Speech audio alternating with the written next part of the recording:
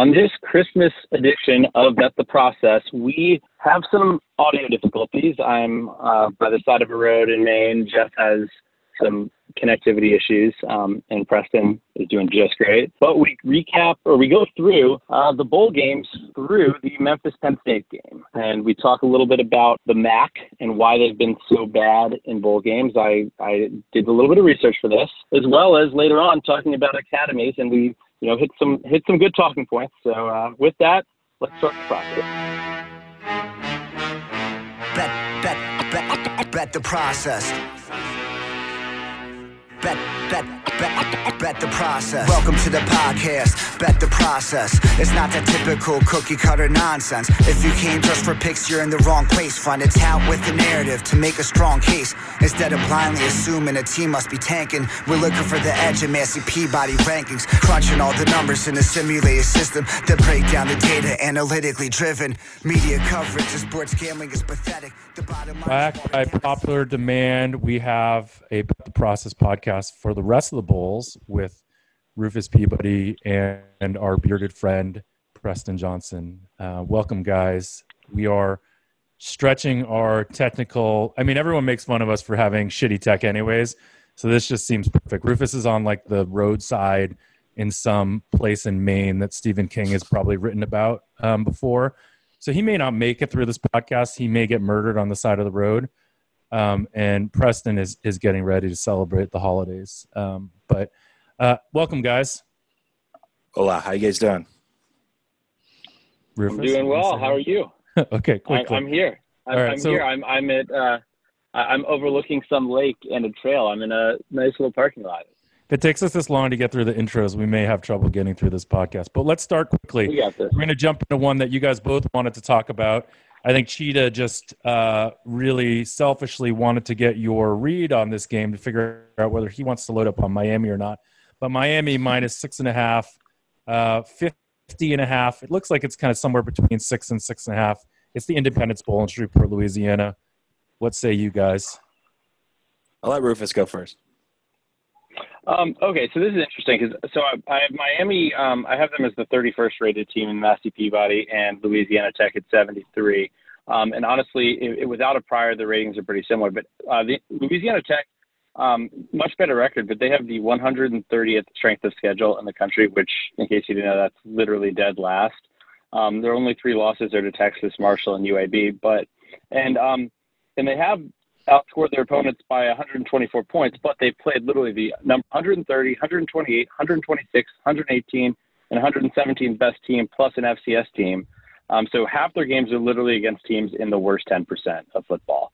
And so when you adjust for all that, their average game grade, despite having only 3 losses, is a negative 2.5. Whereas Miami's is a plus 5.8. So I actually I think that there's value in Miami, despite the fact that there is some of that bowl game shrinkage I talked about yesterday. I make the line 10, so I took it at 5.5 and a little bit 5.5 and 6. I know that there are 2 defensive linemen out for Miami. I think I have in my notes Hill and Garvin, but I still think that number is a little bit too low. So I'm on Miami. I am as well. I honestly don't know a single person that does their own projections or models college football in any form that doesn't like Miami. And then generally the people that I listen to that don't really have their own projections as a baseline or guideline that are like trying to pick out the spots, they like La Tech. So I guess the reason being that Miami went 6-6, they didn't really reach expectations. Why would they be, motivated for this game? And so La Tech's an easy buy on team in this sense. This number is way too low. I have it at 11.6. I think the total's basically spot on.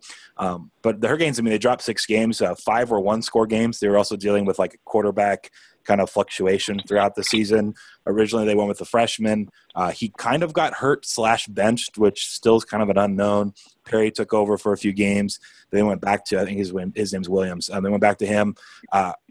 Regardless, this is a team that also beat 5 bowl teams. Like Miami, Rufus mentioned, like if you were just going off priors, this would be a huge discrepancy. If you're going off just the season's data, then it would be a lot closer. But when it's all said and done, I actually have, because I look at the strength of schedule stuff, I include the FCS programs. This is another one where I have La Tech at 141st. So there were quite a few FCS teams that played tougher schedules. When it's all said and done, though, I was just going to say, adjusted for success rate defensively, Miami's 12th in the country. You're getting a cheap price on a team that, maybe they ultimately don't want to be there. But I guess there were some quotes. This is one of the things that I read. People were kind of trying to find the La Tech side. They were saying there were quotes before bowls were announced from a few different Miami players that said, we want to end the season on a good note and a big bowl and get ready for next season. And then they were awarded with Louisiana Tech, which isn't very big bowl. So maybe that's why they're going to have a letdown. I think the number is way too cheap. So I'm on Miami as well. This is how do they want a big bowl given that they're 6-6? 6-6, right? That it's kind of interesting. Who do they think they are? But Miami. One thing I did mention, maybe one thing. I mean, they do have one common opponent this year, and that's Florida International, who Louisiana Tech beat 43-21. Miami was a 21-point favorite against FIU in Week 13. Lost 30-24 in a big upset. So if the transitive property applied, then Louisiana Tech should crush Miami. So it's interesting because this does seem like one of those games where analytics kind of like are all on one side and this sort of quote unquote intangibles are all on the other side. What I like about this is that we are able to reason out why this line may be depressed. And at the end of the day, it's so depressed, it seems like we're all willing to sort of ignore those narratives and just say talent is going to win out here. If Miami has any sort of motivation to win this game, and you can make all these different lines about, maybe they want to finish above 500, maybe, whatever. But I think it's clear that Miami -6 is a pretty strong play for the analytics crowd. It is. Yeah, and it's -6, -110 on Chris, so that'll be the number we use. All right, let's move on to the Quick Lane Bowl in Ford Field in Michigan. Pittsburgh is an 11.5-point favorite over a MAC team, Eastern Michigan. The MAC seems to be rearing its ugly head because they just, feel like they've been disrespected too much. The total's 49. I know, Rufus, you like Pittsburgh here from a number lower. Do you still like them at 11.5? I do. I make the number. I make number 16, and I actually did look at some of this MAC stuff because I had heard the narratives. I heard we talked last week about how bad the MAC teams have been historically in bowl games, and so I kind of did a test for if there were significant conference effects overall in the bowl game. So I tested to see if there was like this overall distribution of conference effects and found that it wasn't significant. It was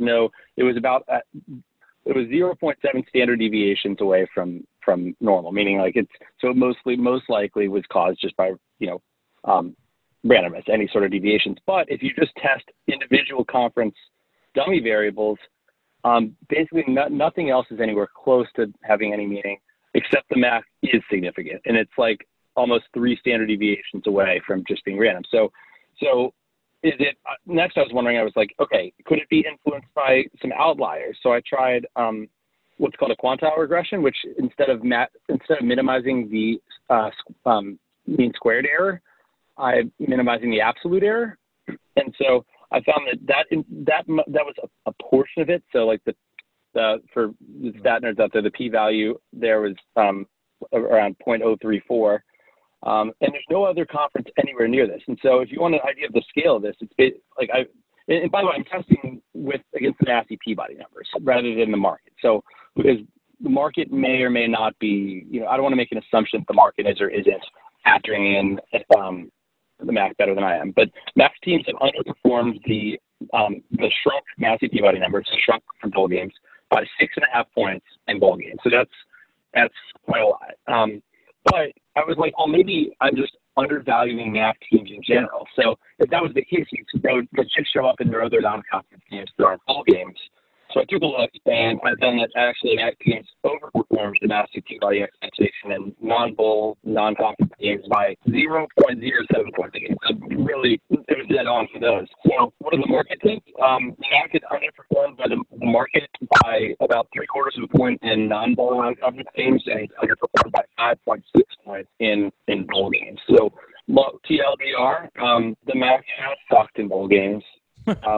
Is it random? It is significant, but you don't see any other conferences with these sort of significant effects. So the question here is like, what do we take from this? Do we think that it's just one of these sort of random blips that's going to just correct itself? Do we think that maybe MAC teams are preparing different, or maybe the MAC regular season is just so strenuous and grueling, and playing all those Thursday and Tuesday action games is just, they're not able to get up for bowl games after all those primetime games? Like, I don't know. What say you, Preston? So I mean, I don't know the answer. So I just kind of hypothesizing. The one real, I think, angle, and I didn't obviously do any homework on this, which we could now look into those and look directly at the instances where the coach left the team, is there have been a lot of MAC coaches in the last few years, especially where I think this trend against the spread and straight up has been even more pronounced, meaning against the MAC's actual performance. If the coach is leaving or making a significant difference. So I would like to, I guess, detail or angle in on just those instances and see how it compares. But outside of that, I mean, I think it's possible. Like when I'm doing like adjustments in season, this is like the other thought I had week to week. If you're playing MAC teams, they're playing each other. For those final 7 to 9 weeks of the season. It's possible that you do game grades. I do a similar type of expected points thing per game per box score, which is a similar type of thing that you do. And I mean, it's possible that we're not. Or we're giving these teams too much credit when they face each other to some extent, so that by the time the season ends or going into bowl season, we're slightly overvaluing MAC teams just as a whole, when in reality the conference just is probably the worst or one of the worst in the country every single year. And then the other thing I think for me this year especially stood out when I was doing some stuff pre-bowl preparation was just that they had no real elite team this year. I mentioned it last week on the show, but CMU was in the conference final. They were a 1-11 team last year. I mean, it's hard for a 1-11 team to be arguably, and they were a favorite, the best team in the conference the next season. The conference just can't be very good in that case. And so, I mean, there's a lot going on, and you did the comparison to preseason non-conference games versus bowl. So why would it be the bowl season's different than preseason? That's why I just think that stretch of 7 to 9 weeks, maybe when they're just playing each other over and over for a while, we're not correctly maybe adjusting relative to the rest of the market where the MAC teams should fall into place. But if we had a baseline that was basically accurate before, then why would them playing each other change that, I guess?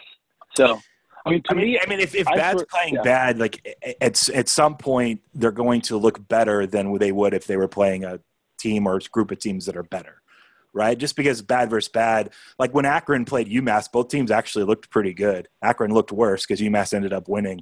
You're right. Those are two of the worst teams we've probably ever graded in the last decade. But like, I mean, I feel like a lot of the good can come out of a team if they're playing a team that can't force the bad out of you. And that's just complete hypothesis again. I don't really know, but that's my guess, is that going through games, they're playing better against bad competition than they would against the competition they see in the bowl season. And then it's just like a stark difference that we're not accounting for, at least correctly or fully. Yeah, I mean, so by the way, wait, if you want to make that Akron UMass argument, I have my actual game grades. I just pulled those up. Akron graded at a -34 against UMass. UMass graded as a -25 against Akron. So basically that both teams graded. So well, that's because they're playing each other and you haven't graded so low. Right. Right, but I'm saying I don't think we were overvaluing one of them for winning. They both got absolutely shat on by my numbers there. Sure, that's because they were playing a really bad team. But what was the final score? They both scored plenty of points. I mean, they actually looked okay. 37-29. Right, they were scoring touchdowns. I mean, that's why I'm just saying, if you look at 37-29 generally, of course, you're doing a game grade based on playing one of the worst teams of all time, so the game grade is going to be bad no matter what. But in a sense, you look at 37-29, you're like, hey, UMass actually moved the ball pretty well, right? Like, they're able to do some things compared to the rest of their games. So if it's like that on a less extreme scale for 8 straight games for some of these MAC schools, that was my thought. So I think that I'm still making this adjustment. But wait, Jeff, I wanted to before. Can I say something, Rufus? Yeah. So you're allowed to use your words. Yeah. So I think this highlights one of the things that I think is most challenging about handicapping in both college football and college basketball, which is strength of schedule, because the difference in these schedules is so big in the body of work, i.e., like, yes, you can probably do some, based on common opponents or when they play out of conference, but there's just such a small sample size compared to the rest of the games that they play that I think this is probably one of the most challenging things about modeling college sports. And then when you get into, the tournament in college basketball and the bowls here, you have pretty big disparities, I think, in terms of strength of schedule that cause these things. And what's interesting is one of the things that you said, Preston, that I think is interesting. And I think ultimately what you were highlighting was this idea that you would rather start doing like making hypotheses about these different reasons and then trying to test them versus like this sort of blanket analysis that Rufus did. I think one of the things that you said that was interesting is maybe because we see the MAC so much and compared to, say, the Sun Belt or compared to some of these other conferences that might be pretty poor, we give them more credit because we see them so often. And they all do get to play like some pretty high profile games in the Big Ten and things like that against the Big Ten. So it's possible that we overvalue this. But I think one of the things that's interesting about the Rufus analysis is even when he does all this analysis and he says, yes, they have sucked, that does not mean it's predictive going forward, especially against what the market is saying. So far, they are 2-1 in the bowls. Just to finish this off so we can move on, Pittsburgh, I would take them minus 11.5 here with all being said and done, given Rufus's numbers. Where were you on this, Cheetah? And then Rufus, we'll let you have the final word on this. I has 14.4, total 50.5. So I lean, I guess, if you want to say lean to the Pittsburgh side. I did bet it when some of the openers were popping in Vegas at 9.5 and 10. I think Chris opened 9.5. I think an interesting point to make about that is Circa here in town, who have been opening college football sides and totals first basically every week all year. And, I respect what Matt Lindeman and those guys are doing over there quite a bit. I think they actually kind of sharpened the opening market as a whole.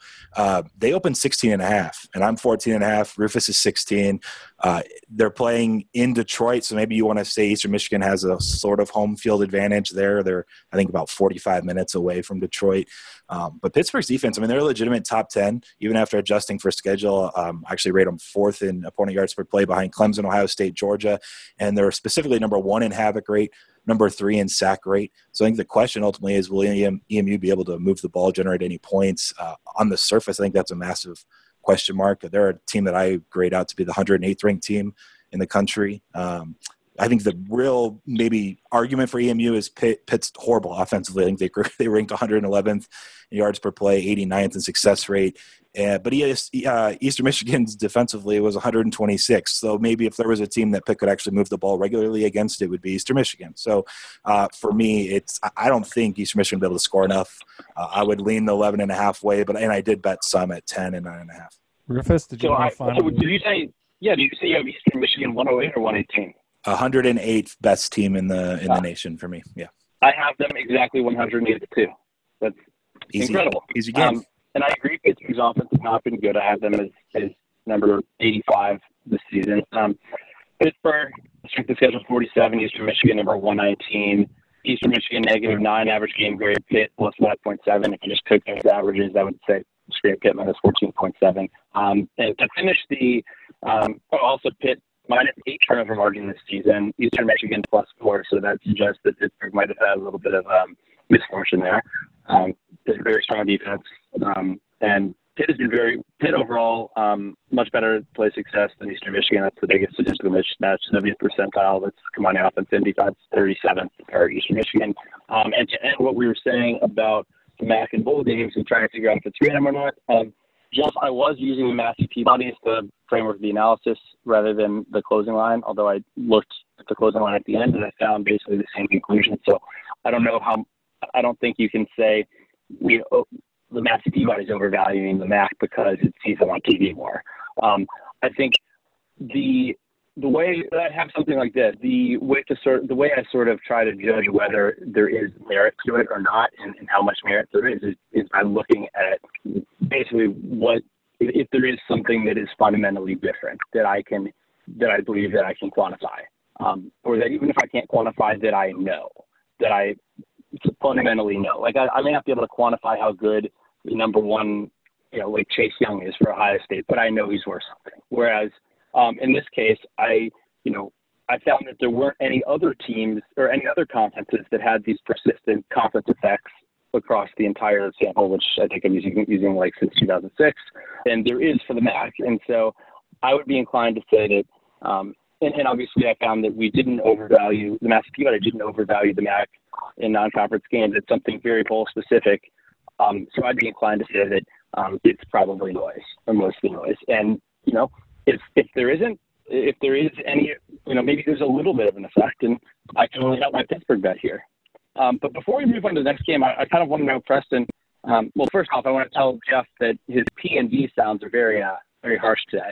Very, very, they're popping into that mic. But Preston, do you think Rufus, your audio is horrid, so I know it is. I know my audio is bad. I'm okay. I'm just let's on move the side on. of the road in Maine. Come on. Let's move on. Preston, do you give any credence to what has happened in the early bowl games in terms of, does that change your number on the late bowl games? So, for example, the fact that MAC teams are 2-1 so far, do you think that they've maybe been undervalued? Or obviously, I don't think that's a good example, but does that tell you anything? What has happened in bowl games thus far? No, I haven't. I don't think I've looked at really much of anything. In theory, when I do something a little bit similar to what you do, you were talking about, was it you were relating to like SMU, TCU? Like when you're doing your game grades, you look back at how they graded out against TCU in week 5 based on what you know about TCU after 15 weeks rather than just 5 weeks. And so in theory, there might be a slight change because of a result of one of the bowl games. But I try to put less weight on bowl games because we spoke to, more randomness and variance in bowls potentially anyways. So I rarely am like, oh, I'm going to buy off this game now because of a result of this one, like Pitt, right? Like we have Pitt minus 9.5, 10. Oh, wow, Mac's been on fire. They're 2-1, which is way above their norm. I'm going to play EMU back 11.5. I don't really dig into that stuff. And if I was popping, I moved my mic back a little bit. So hopefully it's not as bad going forward. Thanks. Oh, was it you? It was Jeff. Oh, it was Jeff. My bad. Okay. You're fine. Yeah. If I said Preston, I meant Jeff. Anyways, should we go on let's move on to the next game. We got Temple playing North Carolina in the Military Bowl. North Carolina is a 4.5-point favorite. The total is 53. Temple is a team that I think you guys have disagreed on all season. Rufus has been very against Temple all season, and I know that, Cheetah, you've been on Temple a few different times, so I'd be interested to hear how your numbers line up in this one. I did make a note of that. I said, I think Rufus has been betting against Temple this season, and I always wondered why. So I put that note here. If anything, I think I backed Temple 3 times. They were successful of 3. That's when they were underdogs. So I'm not sure where we were really different outside of maybe just our prior team grades going into the season in general. But this is what I think is interesting about it is I have UNC nearly a 6-point favorite. You can get 4.5s generally in the market right now. 54.8 is my total, so maybe it's a little bit low. But so for me being more pro Temple than anything this year, my guess is that Rufus likes UNC, at least to some degree. I will say, so I'm passing on the game because my number's pretty close. A couple of things to know. Mac Brown and freshman quarterback Sam Howell, I mean, they exceeded expectations by far. And last week I mentioned Army's defensive coordinator, Jay Bateman, leaving. I couldn't remember off the top of my head where it was to. It was to UNC. So they've just been a lot better, I think, than people anticipated in general. The one thing here about Temple, first-year Temple coach Rod Carey, who, by the way, came from a MAC school. He was at Northern Illinois. He's 0-6 straight up in bowl games. He's 0-6 against the spread by an average of 18 points per game from the point spread, not just straight up. So 18 points per game he's losing against the spread in 6 bowl games. Now, this is his first one at Temple. Was that just a product of being in the MAC, or is he just that bad at preparing for a bowl season? It's an interesting question. The one X's and O's edge note I made here where advantage may be Temple is on the defensive side. They rank 27th in success rate, 15th in opponent yards per play, but specifically sack rate. UNC ranks like top 60 in just about every offensive category except their own sack rate. They rank 110th. They've given up 37 sacks, and Temple ranks 22nd. They've gotten 39 quarterback opponent sacks. So with freshman Sam Howell and a battle line against an elite pass rush, maybe that's somewhat concerning, why maybe the Temple would be the side. But for me, I'm just passing overall. That's interesting. Preston, you actually I had that written down. Coach 0-6 in bowl games. I was listening to the Solid Verbal podcast on the drive up here, and they made note of that. So, yes, I have been against Temple this season. I think part of that is due to priors. If I have them as the 80th rated team in the Massey Peabody ratings, but if you put no priors into that, they're number 66. UNC has also exceeded my expectations. They're 43 overall, but if you took out priors, they'd be 34. UNC is also they've lost a ton of close games. South Carolina by 4, Miami by 3, obviously Clemson, they lost at home by only one there. Oh, sorry, actually, they beat South Carolina. Sorry, I was talking about the games they won there. South Carolina, Miami. But no, they lost to Wake, App State, Clemson, Virginia, Pitt, and they were all one-score games. So they've had, the record is, I think they've had some misfortune there in their record. They've outscored their opponents by an average of 6.7 points, Temple only by 4.1, and UNC's strength of schedule, much more difficult, 35, Temple's 84. If you look at the game grades, UNC's average is a plus 6.8, Temple's a negative 1.9, but Temple was very, very skewed by one really bad game against UCF. If you exclude that, that drops their average game grade down a full 3 points. So they did beat Memphis, but they kind of were, they did not play very game. Yeah. Yes. They were plus 4 in turnovers. That's yeah. So I make the number 10, obviously higher than she does, but that's because I've been anti-Temple, which hasn't been that great for me. But if you look back, remember Temple was they were an underdog, a 7-point dog to Maryland, and everybody thought that Maryland was going to be a lot better, us included. They pummeled Howard. Was it Howard? It was Howard. Yeah. Howard and then Syracuse. And then Syracuse, yeah. And then I don't know what happened after that. They had that is it Justin Jackson, the transfer from Virginia Tech, quarterback? He went out a few games, but yeah, they were a mess. Yeah. But I mean, Temple overall, But there's definitely a lean towards North Carolina. Rufus, I'm guessing you're on that, even though Temple has been someone you've been down on. You listed some good reasons why North Carolina might be a little bit underrated based on a record, etc. So let's move on to the Pinstripe Bowl in Yankee Stadium. Michigan State is a 3.5-point favorite over Wake Forest. The total is 50. Preston, do you have anything there? I did bet Wake, so I think a lot of people have this basically right on market that I've talked with, and I'd guess that Rufus is too to some degree, but I've been bullish on Wake Forest all year, and specifically quarterback Jamie Newman. I think he has a ton more upside than Sam Hartman. He took over late last season when Hartman injured his leg, and then he basically won the job. He kind of reminds me of Cam Newton. His mobility is that he's just big but still runs well and falls forward for extra, 2 to 3 yards every time he's hit. And he's also, I think, just as good of a passer, if not slightly better at this point. He's technically questionable. He's listed as of recently being number 1 on the depth chart coming out of the practice report, is that he's been playing and practicing with the ones. So I think he's a go.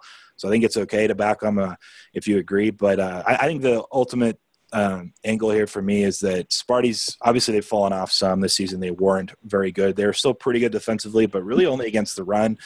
They gave up over 61% completion rate through the air, which ranks 75th, nearly 7 yards per attempt. Demon Deacons, they finished the season averaging 8 yards per attempt, 16th in adjusted passing success rate. And I don't think, there's putting a ton into the coaching matchup in this one. I'm still a Mark D'Antonio believer as a whole, but the tone and vibe surrounding the program at Michigan State is, was this his last year, or is the next season going to be his last year? It's just been kind of going downhill. And then on the flip side, Dave Clawson, he takes over at Wake Forest.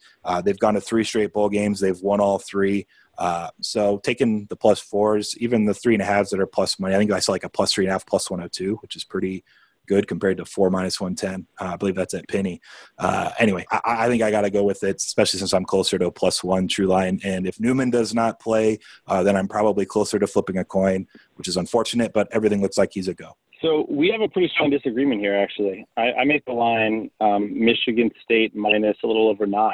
So wow. Looking at it, Michigan State, I have them as the 34th rated team, Wake number 70. If you exclude priors, Michigan State's 47, Wake's 84, so I think they both kind of underachieved a little bit. Michigan State with the far tougher schedule, 20 versus 62. Michigan State margin of victory, negative 0.7, Wake plus 3.5. Game grade, Michigan State plus 5.3, Wake plus 0.4. Both teams started the season hot. Michigan State started 4-1, Wake 5-0, but both have really struggled since. Michigan State went through that. Well, they played Ohio State. They lost by 24, but I still gave their game grade there is still a plus 16, meaning against an average FBS team, I'd expected them to, on a neutral field, to have playing that way. They would have beaten an average team by 16. So not necessarily so against Wisconsin. They lost by 38, but their game grades against Penn State and Illinois in those losses, that's a brutal 4-week stretch. Actually 5 weeks with Michigan. were not that bad. So 49th percentile against Penn State, 49th against Illinois, 32nd against Michigan. Back 27-0 win against Rutgers. Obviously, their defense is the strength of their team. That was 82nd percentile. Struggled in a win against Maryland, but if you look at Wake, they have not coming down the stretch. They have not been great either. They lost 62-59 in Week 7 to Louisville, but that game graded actually as a -19 for them. So my metrics, they were horrid on defense, obviously, and not that great on offense either. I'm not sure if it was turnovers or what, but they did not grade out well there. And that's and then Virginia Tech, they lost by 19. That also was was only 20th percentile, 26th percentile in their blowout loss to Clemson. So yeah, they've I don't know exactly why we're so opposite here, because the priors, I was higher on both those teams early in the season or going into the season than I am now. But I think it may largely be a product of the schedule and the fact that I think that Michigan State, the schedule was so much tougher. I did run into a little bit of a conundrum this season. I don't know if there was a single team, talking about Michigan State here, that got steamed every other week to numbers that just did not make sense and just would continue to get steamed Friday, Saturday morning. Like Arizona State's a good example. Illinois is a good example. They're at home. They're laying these huge numbers, and they were just losing these games all outright. And I kept trying to figure out, well, how much stock do I put into the actual results of Michigan State's performance versus like the market closing line, which you're supposed to trust, right? So I ended up downgrading Michigan State over the course of the season to some degree versus where the market was seemingly consistent for a good portion of the season, just because they were never performing to that expectation. I feel like there was probably one or two more instances which was very similar. It may have been like a Penn State game. I don't think the Ohio State game really moved much at all. Maybe it was Indiana, but there was just or maybe it was Wisconsin. They lost 38-0 on that one. It might have been that game too, where they would get like at least 2 to 3 points of line movement their way in that Illinois game. And I think Arizona State, especially from openers, were moving like a touchdown. And just they came nowhere close. And so they were very strange for me throughout the season trying to correctly project how they were going to perform because they just kept falling short. But the market kind of continued to disagree, which I can see why I'm a little bit higher in a sense on Wake Forest, just because I'm probably lower on Michigan State as a whole, just trying to figure out what they were this season when it's all said and done. Yeah, I would think that the move, I mean, they have a lot of talent on that roster, at least I think they do. They just haven't performed up to that expectation. Okay, can we move on to the Yep. Texas Bowl, the NRG Stadium? It's Texas A&M minus 6.5 over Oklahoma State, and it's 54.5. I don't have anything Can in we this start one. Yeah, you can go ahead though. Yeah, go for it. I don't either. I made the line minus 8.3. All right, let's move on. It's interesting. Okay, To me, it let's feels like move a bit on of a then. referendum on the Big 12 versus SEC strength of the conference, because at Texas A&M, I feel like people they've been rated. I've rated them pretty high all year, despite their mediocre record. They've played such a tough schedule. But yeah, Jeff, we can move on. There's a few good points on this I need to mention. So Spencer Sanders got hurt. Iowa minus 2 over USC in the Holiday Bowl in San Diego. The total is 52. I bet the over real quick. Don't bet the Oklahoma State A&M game unless Sanders is playing. That's all I was going to say there. Also, A&M's 5 losses, by the way, are to top 8 teams. All 5 of them. Yeah. Otherwise, they're 7-0. A&M's probably the play. All right, over 50. I bet over 51, 51.5, 52 in USC Iowa. So my projection is 55.5. USC ranked 8th in offensive success rate. They have one of the best, if not the best, receiver units in the country. On the other side, I think Iowa actually graded out in my adjusted success rate like 37th, which is way high when you I test Iowa's offense. They're never a top 40 offense, right? Part of it's adjusting for strength of schedule in the Big Ten and those defenses. But I also think a lot of it is just the way that Kirk Ferentz plays, or coaches, I should say, football. Very conservative play calling and decision making. Iowa led the nation in field goal attempts per game at 2.8. They also led the nation in makes, so at least they were making those. But I'd seemingly yell at the TV screen every other week because he was kicking on 4th and 1. He just couldn't find ways to just go for it in the red zone. So I feel like Iowa has missed out on a lot of points that could have been had. Now that's a problem if I'm betting an over. Why is Ferentz going to change what he does, the way he coaches a game or calls a game in a bowl game? He probably won't. But he's now going up against the USC defense that ranked 111th in success rate this season. The only defense they saw that ranked worse was Rutgers, who ranked 112th. So I anticipate just in general, the Hawkeyes, for instance, can probably convert a few more drives into touchdowns versus field goals.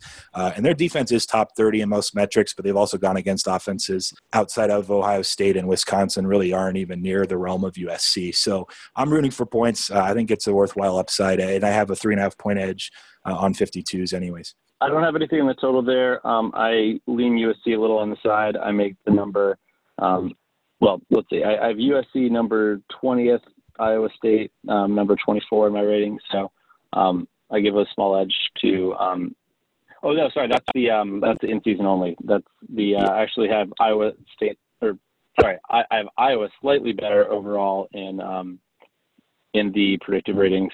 Anyway, I believe, although now I can't find them on my spreadsheet. So, interesting point though. When I was listening to the Solid Verbal this morning that Dan Rubenstein made, he said if bowls are about caring and defense is about caring, I'll go with the better defense. He made that as a point for why he liked Iowa here. I haven't looked into that, but I thought it was an interesting hypothesis, and I might it might be something I'm going to take a look at and sort of see if there is something more to, if better defenses tend to do better in bowl season. Yeah, that would be easy to check, right? Higher rated defense against the spread record in bowls. And my guess is that there's it would not be 52.3% historically or better. I would think. It would shock me if it was. But maybe we've all just missed that over the course of time, and we're missing out on free money. All right, let's move on to Cheez-It Bowl in Chase Field. Air Force -3. 67.5 over Washington State. This is an interesting one. First I'll say I like Washington State here. I make them a small favorite. And you're getting 3. I have them as the number 38 team, Air Force 48. But if you throw out priors, Washington State is worse than Air Force. They're number 33 and Air Force is number 27. Air Force has obviously had a much easier schedule, 94th to 57th. They're much better margin of victory, over 2 touchdowns rather than Washington State, which is 7.8. And Air Force's game grades have averaged plus 11.5, and Washington State is only a plus 3.9. Yet, I still like Washington State and still think, despite that they should be, it should be very close to a pick. And I think part of that is priors. But, I have a sort of an ensemble thing, and the more roster-based prior actually likes Air Force a little more because you can't really evaluate an academy in the same way as another school because they're not going to get the 5-star recruits, but the effective recruiting is a little bit less at the academies because it is this system. Narrative, you have extra prep time for Washington State, but on the other side, I actually looked at this. I was like, I wonder if, given the extra prep time, academies do worse in bowl games. No, they've overperformed by 5. My numbers by 5 points on average in bowl games, and so it's pretty significant actually. I'm not saying that's going to persist, but I don't think we can really say the narrative that other teams have more time to prep. I mean, maybe the narrative for this is that bowl teams are more disciplined, and so or not bowl teams, academies are more disciplined. So, because the same thing didn't really apply, when you added in the Georgia Southern and Georgia Tech, the option correct academy teams, you did not have that same effect there. So anyway, all that said, I'm going my numbers. I like Washington State +3. I'll hold my breath and I read that story about Mike Leach and ESPN. Was it ESPN? No, The Athletic, in his meetings. And so that doesn't, after reading about how all he does is non-football stuff during the quarterback meetings, I'm like, that doesn't inspire confidence, but I have Washington State +3. I think Mike Leach is either read 3-10 or 4-10 ATS in bowl games, so that might be partly the reason. Real quick, since 1980, academies are 74% against the spread, so it definitely goes to the argument of if a team's going to care, academy schools probably will care and try more than other teams, right? I guess it makes sense. Army's 7-1, Navy's 12-5, Air Force is 15-8. Just some notes I made there. For me, I'm Wazoo +0.9, so I also would lean to the +3. I didn't bet it though. I also worried about Leach. I think the play's the over. I took over 67. 68 or better probably would be like a cutoff for me. There's still 68s, I think most spots, but some 68.5s now. I wouldn't overthink it though. I mean, 71.2 is my projection, and then it's really just a strength versus weakness on both sides of the ball. Their two top 6 offenses in success rate. Washington State's rush defense ranks 113th in adjusted line yards, 119th in stuffed rate, 106th in opponent yards per rush. Now they face what's been almost an unstoppable Falcons option attack, so that's enticing. Offensively, Air Force ranks 2nd, 6th, and 19th in those same metrics. So same advantage goes the other way, right? And one reason I think that maybe Rufus had his priors were a little bit different. Like, who's Anthony Gordon, right? He was a nobody that was going to be the quarterback for Wazoo, taking over for some of the stars that have been there and a couple that have gone and played a little bit in the NFL for Mike Leach. And then he threw for over 5,000 yards. They were by far the best passing team by completion percentage, yards per game, all of that stuff. So I think that's why they've actually performed better than preseason expectations offensively. Now, defensively, they've been a disaster. So for me, Air Force's pass defense against an air raid, they're about slightly below average versus the schedule that they've faced. So I think it's kind of, like I said, a battle of strengths versus weaknesses, which bodes well for points on each side. And I made the note here too on my page for Mike Leach, 4-10 ATS in bowl games is the official number. So I'm just going over anything 68 or better is my buy for that. Interesting. Preston, I actually, I didn't play the under, but I have a disagreement there. Without factoring in weather, I make it a 64. So I have Air Force as a very, very slow team. Which makes sense, but I have them as a negative 11.6 total plays, the teams combined. That's their sort of fundamental number relative to league average. Washington State's only a plus 3.2. So I think, and you're right, Washington. I was going to say one more point is really, really bad. It's extremely bad. Yeah. But maybe the Air Force maybe that means less against an option offense. Somehow maybe they're able to, I don't know, maybe it's different enough. Probably they will just get destroyed in the running game. But, I was going to make one more point, and it credits Air Force this season, 10 wins. They've had more games than norm where they actually controlled the game, like 1 by 2 to 4 possessions. Game like the Hawaii game was close for 3 quarters. They scored 82 in that game. Another one that, if I recall, was pretty close for a lot of the games, like Fresno State.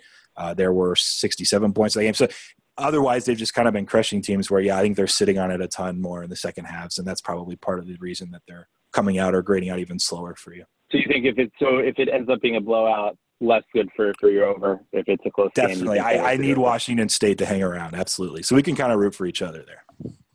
Sounds good. Well, let's hit Iowa State Notre Dame here. You want to start? Sure, I can take it. I didn't bet anything. I'm minus 3, 55.2. So, if you made me take it, I think I would go Iowa State. This is like kind of you want to question the M word again with motivation. It's an interesting spot where a 10-win Notre Dame team doesn't usually get relegated to pre-New Year's 6 bowls. It just hasn't happened very often. Now they're playing a team that I believe Iowa State finished 7-5. Notre Dame specifically, as far as X's and O's go, they're 4th. They rated 4th this season against the pass, which is what Iowa State is good at. Brock Purdy's had a really good sophomore season after losing, I think, 2 weapons to the NFL in the offseason. They're a top 20 offense through the air. But if that's negated by the Notre Dame defense, then Iowa State's probably not going to be able to score too many points. One other note I made here, it was really interesting. So the Irish, they almost had that home loss to Virginia Tech. They come back on the last drive. They win by 1 point. Then they beat Duke, BC, Navy, and Stanford by an average of 30 points in their final 4 games of the season. They were playing, if you want to a little more lean towards the recency of the end of the regular season versus the entirety of it. They were playing way above expectation, market expectation. It's not like Duke, Boston College, Navy, Stanford are awful teams by any means. So for me, it's enough to pass just because my number's 3 anyway, and it's only 3.5. But I have a little bit of worry, I guess, that if Notre Dame just plays like they did for the last 4 weeks, and their pass defense so good that what's Iowa State going to do to move the ball with Brock Purdy? It's probably the Irish if I had to pick a winner. I don't have anything. Actually, I laid a little minus 2.5, minus 130. But on Notre Dame, I've heard that it seems like Iowa State is a popular pick here. And I don't really understand why. Like you said, Notre Dame has been playing quite well to end the season. I have them as the number 13 team in the SCP body, Iowa State number 22. Notre Dame, they'll have a new offensive coordinator, play caller for this game. Chip Long's out. Tommy Rees is in. So he's motivated, I guess. He has something to prove. And yes, Notre Dame finished 8-1, beating USC, UVA, Navy, Virginia Tech, who were, not awful teams in Stanford. And Iowa State coming off their two worst games of the season to end the season, 30th and 21st percentile in a 10-point win over Kansas and a 10-point loss to Kansas State. So don't really have a play, but if forced to choose, I would take Notre Dame. Penn State -7 over Memphis, totals 59 in the Cotton Bowl at AT&T Stadium. So this is what I mentioned last week that I had a pretty big discrepancy on versus some of the other people I talked to. And when we did the pod last week, it was 6.5. So now it's 7. I said I was double digits. I'm minus 10.1. So a good portion of the edge is diminished now since it's sitting 7. But if anyone got the 6.5s, well done. I think that's the side. I don't know if I'm just maybe overrating Penn State's defense because of their strength of schedule, but they finished 8th in adjusted success rate defensively.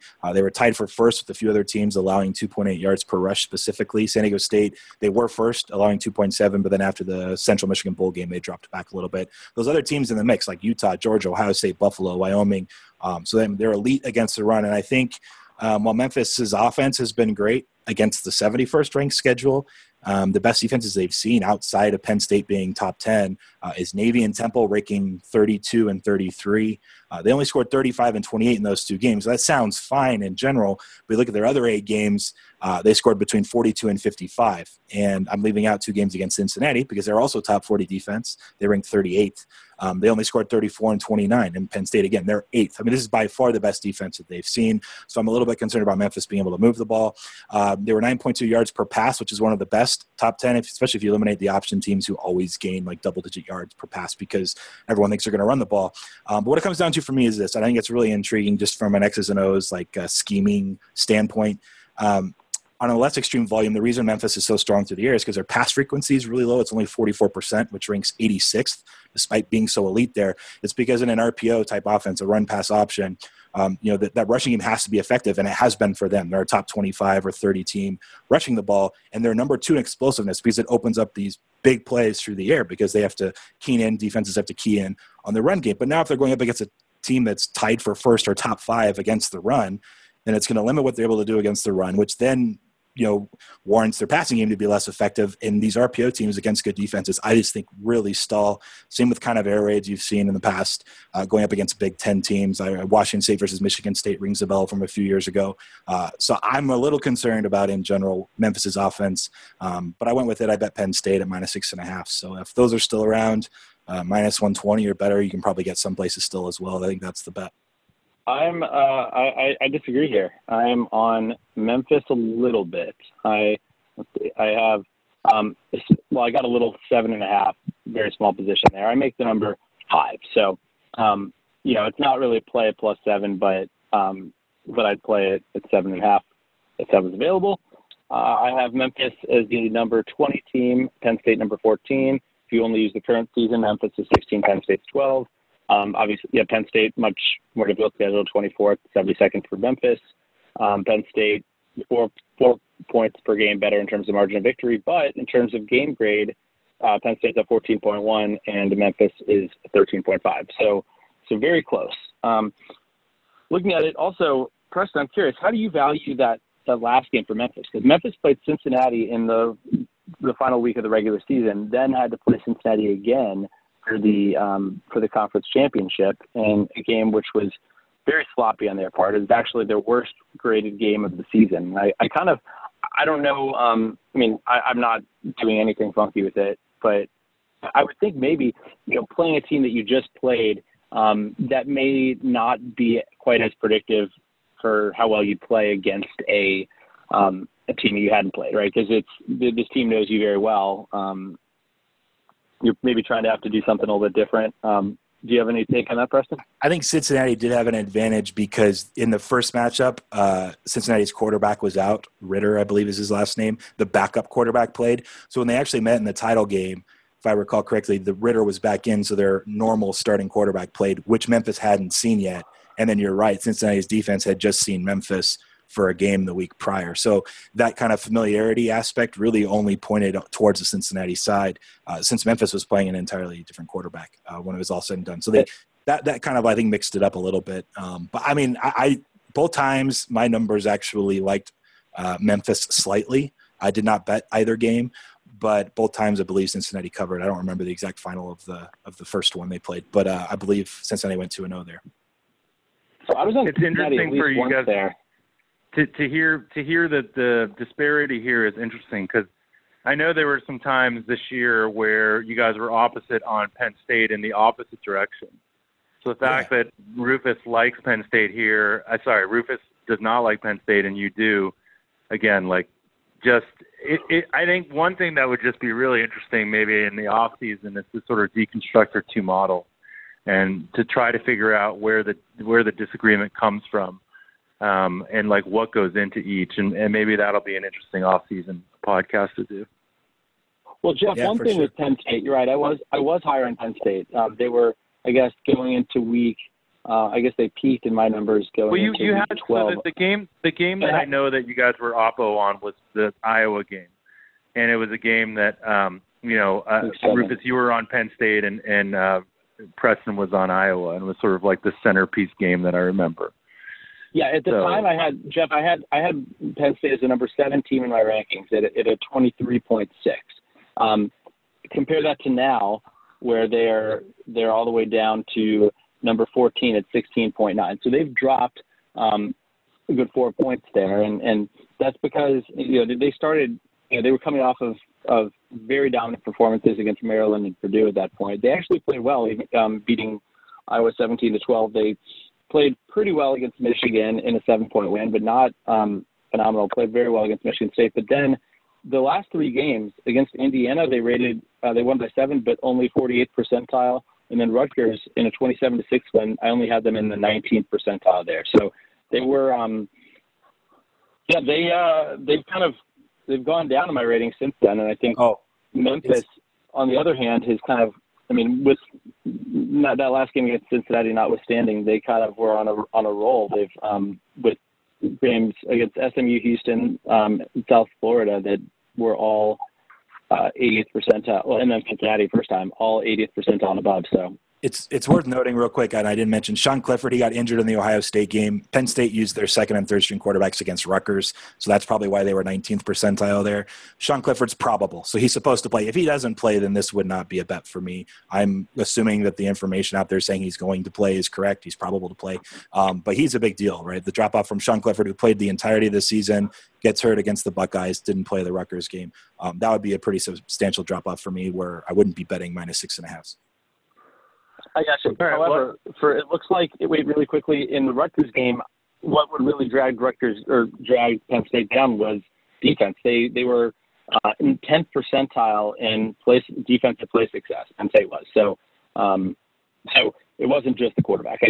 Leave it to Rutgers to only score 6 points in that case. Yeah, we won't even get into Rufus's love of Rutgers this year. Yeah. I think that's a good place for us to end this one. Obviously, we had some audio difficulties. I had internet problems. Rufus had Rufus problems. But we're going to try to jump on the Thursday night to finish out the Bulls and probably both have better internet connections at that point. So talk to you guys later in the week, and hopefully these bowl games are fruitful for you. Happy holidays, everyone. Likewise. The breakdown, the data analytically driven. Media coverage of sports gambling is pathetic. The bottom line is watered down. It seems like they don't get it. Puppet teaser, but the engine's running off unleaded.